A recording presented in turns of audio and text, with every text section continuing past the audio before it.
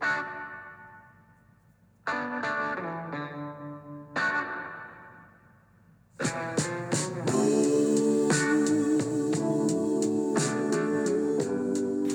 afternoon and welcome to the Marcus Today End of Day Report. My name is Henry Jennings. It is Tuesday the 7th of March. And as usual with all the information contained in this podcast, it is general advice only.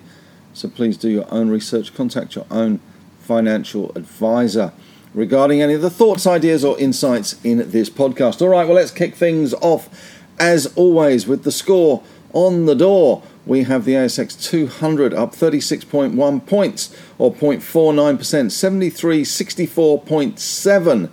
A good day all round. We opened at 73.12 and we had a high of 73.70.3, 7,370.3 and a low of 73.02.9. So a bit of an early swoon this morning following on from that loss of momentum in the SPY and a pretty lackluster day in the US, kicking off their week on Monday.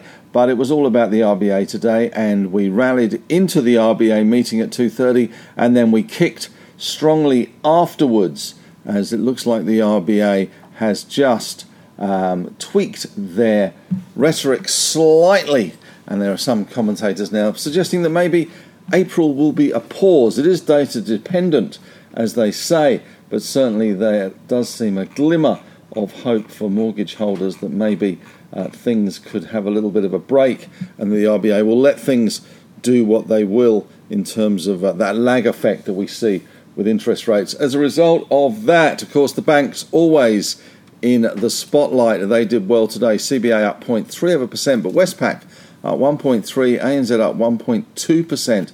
The big bank basket up 0.6%.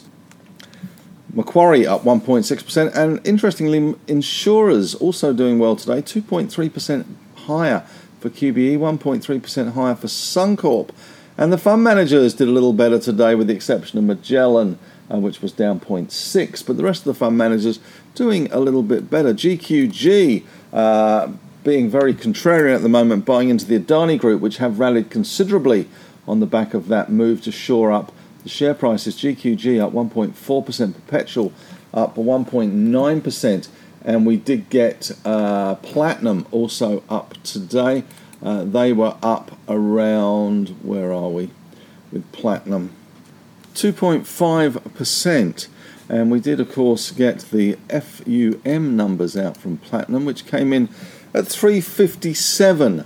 Why they would want to release them at 357, I don't know, but they did. Anyway, well, I'm sure the market will have a look at those in a little more detail tomorrow. There wasn't much to go on. A slight diminishing of funds under management, but nothing very significant there. Looking across the rest of the market, the industrials very firm across the board. Wesfarmers up 1.6, Transurban up 0.6, Woolies up 1.1, Coles up 0.9, Telstra up 0.5%. All looking good. Brambles up 1.3%. Healthcare better. We had Ramsay up 0.4, ResMed up 1.1, CSL up 0.8, and Boral up 2.7%. REITs also doing well. The little REIT petites. GMG up 0.7%, and Scentre Group up 1%. So everything in the garden in the industrials were rosy. We saw the tech sector slightly better, Xero up 1.4%, and Technology One up 1.8%, doing well. The All Tech Index up 0.4% in the end. Not great shakes, but we'll take what we can these days. In terms of the losers, well, once again, we have seen this bifurcated market. We saw the iron ore stocks ease. BHP off a 1%. Rio down 0.3% ahead of the ex-dividends on Thursday. We also saw lithium stocks under pressure today. Liontown down 3.8%. Alchem down 1.6%. Mineral Resources down 0.4%. IGO down 0.4% as well. South32 down 1.9%. Fortescue, though, managing to hold up 1.4% better. And we did see a little bit of a mixed session in the golds, but generally it was a little bit under some pressure. Newcrest up 0.5%. Northern Star down 1.8%. Evolution down 1% as well there. so nothing very exciting there. The oil and gas sector better. Woodside up 1.1%. Santos up 2.7%, and the coal stocks holding relatively firm considering the moves we had in coal recently. All right, well, on the corporate front today, we did get some big news, I guess, that the dead have arisen, and we have seen IVC, which is InvoCare, which had a shocking result the other day and collapsed big time, has now seen a private equity bid and raid on the share register with the TPG Group taking over 17% in a raid and have now bid $12.65 in an NBIO. That's a non-binding indicative offer. If you're wondering what an NBIO is, that is what it is. But certainly the stock did well today, up 34.97%. Let's call it 35%. So a good day all round for InvoCare. Its stablemate, Propel Funerals, which is a smaller brother, did have a little bit of a run earlier, but didn't really capture the imagination. 1.4% higher. It did open at $4.51. It had a high of $4.56, but closed at $4.39. So doing some rough numbers that we did, it doesn't look the cheapest thing in the world in comparison to InvoCare, which definitely is the big daddy and the one that you want with all the brands and all the sizes. They also saw today some corporate resignations from CEOs at Megaport. Nasty there. You would have thought Megaport shareholders would be celebrating given the terrible performance that we have seen from Megaport recently, but it just got worse, down 15% today, down to $4.88. And ALQ, their CEO, also leaving the building, exit stage left, pursued by a bear, down 3.7% there. On the economic front today, we did get some trade data, the surplus missing expectations a little bit. Consumer confidence still a little bit nervy, but the RBA was all the focus. 25 basis points as expected, and the language of the meeting notes from the tea and biscuits at 2:30 with the RBA board was a little bit more dovish, and that certainly helped the market. Asian markets better. We still got the NPC going in China. 10-year yields fell to 3.69%. In the winners for Grinners today, let's run through them. I've talked about some already. InvoCare being the biggest winner today, 35% higher. Myer, though, doing well. MYR up 9.8% today. Pushpay also in demand today, not very high volume, I must admit, 8.7% higher. SG Fleet, SGF, the stock code, 6.3% higher. Weebit Nano, retail meetings next week with Kobe over from Israel. Weebit Nano up 5.4% today. They did announce that their ReRAM chips now available through Skywalker, up 5.4% today. AX1 doing well today. They were up 4.7%. That's Accent Group there. And we also saw Silex having a little bit of a tickle higher today. Tentative, but after the placement just above $4, they have crashed back down to closing today, $3.51, but they were up 4.5% today. In the losers' corner, well, plenty of losers today, unfortunately, as the market continues to punish in places. Megaport become less than Megaport. MP1 down 15%. BrainChip falling 7.6% today. They had a pretty big run yesterday, though, so some profit-taking creeping in there after they announced they were onto their second generation of the Akida chip, which is an AI very much used in facial recognition and that sort of thing, neural networking for the BrainChip Akida chip. First chip is now been superseded by chip number 2. Not sure they got much revenue out of chip number 1, but they've moved on to chip number 2. Omni Bridgeway down 5.5%. OBL, INR down 5.3% today. We did see a broker report. Sounds a lot, 5.3. It's only 2 cents. We saw Judo Bank. They got chopped today, down 4.4%. Boss Energy down 4.3%. BOE and Grange Resources, GRR, down 4.1%. Liontown down 3.8%. Rounding out the losers' corner In terms of sectors, well, it was pretty much across the board to the good. Banks, oil and gas, REITs, insurers, industrials, technology. Negative sectors, though, were the iron ore miners, with the exception of Fortescue, which shrugged it off, but Rio and BHP. Lithium and gold miners also a little bit mixed today. The big bank basket closing at 175.48, up 0.6%. The Alltech index up 0.4%. Gold in Aussie dollar terms doing very nicely, thank you. 27.53. Bitcoin, though, steady at 22,456 US dollars a fund token.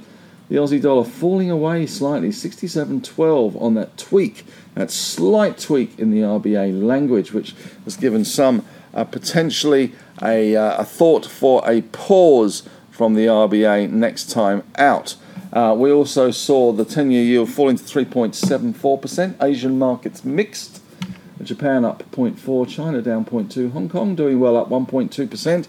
And currently US futures, we have got Dow futures up 39, Nasdaq futures up 44 at the moment. Let's run through some movers and shakers that we haven't talked about.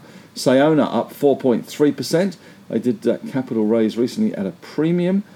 Downer, EDI, well, it was an upper today, not a downer, but they are looking as if they're trying to find a base. Let's face it, if Invacare can attract the bid of a private equity player, maybe Downer could, who knows. But up 3.3% today, $3.41. Oh, how the mighty have fallen. Talking of dogs and having their day, Appen was up 7.7% today. Maybe there's a few people casting around for dogs that could bark. 5EA, they did an investor presentation yesterday, up 6.4% today. And we did see ALQ down 3.7% after the CEO resigned. Bravura came back on today. Not a great day for them, down 43% to a mere 39 cents. They have thrown the Hail Mary full of grace pass with the capital raise to support the new CEO's restructure plan. She has her work cut out. Rhythm Biosciences following that big fall yesterday after it had to pull its TGA submission, down another 9.2% today. Speculative stock of the day today, Surefire Resources, SRN, was up 26.7%. An exploration target estimate propels Victory Bore vanadium project to a world-class status. Let's go through company news in a little more detail for those that have the patience. Weebit Nano reports their product, ReRAM IP, is now available in the SkyWater Technology S130 process, which allows customers to integrate the technology into their system on chip. I call it Skywalker, not SkyWater. A bit Star Warsy. Invacare. This is the big one today. TPG Global, an unsolicited, non-binding indicative offer, the NBIO, as I said earlier. They are going to try and acquire, through a scheme of arrangement, the stock at $12.65 in cash. They've also acquired 17.8% interest in the company. Megaport, Vince English has resigned as CEO effectively immediately, with the board in a search now for a replacement. Rio Tinto has agreed to pay a civil penalty of $15 million to settle the charges by the US Securities and Exchange Commission relating to a bribery scheme, covering themselves in glory again. And Sayona Mining is raising nearly $55 million in shares at a 34% premium to the last closing price. The offer is at 31.5 cents, so not a bad do for them. Looking at the economic news, the RBA did raise rates as expected by 25 basis points. They're talking about growth in the Australian economy has slowed, with GDP increasing by only 0.5% in the December quarter, 2.7% over the year. The labour market remains very tight. They expect further tightening monetary policy will needed to ensure that inflation returns to target, and this period of high inflation is only temporary. There you go, temporary. It's gone from transitory to temporary.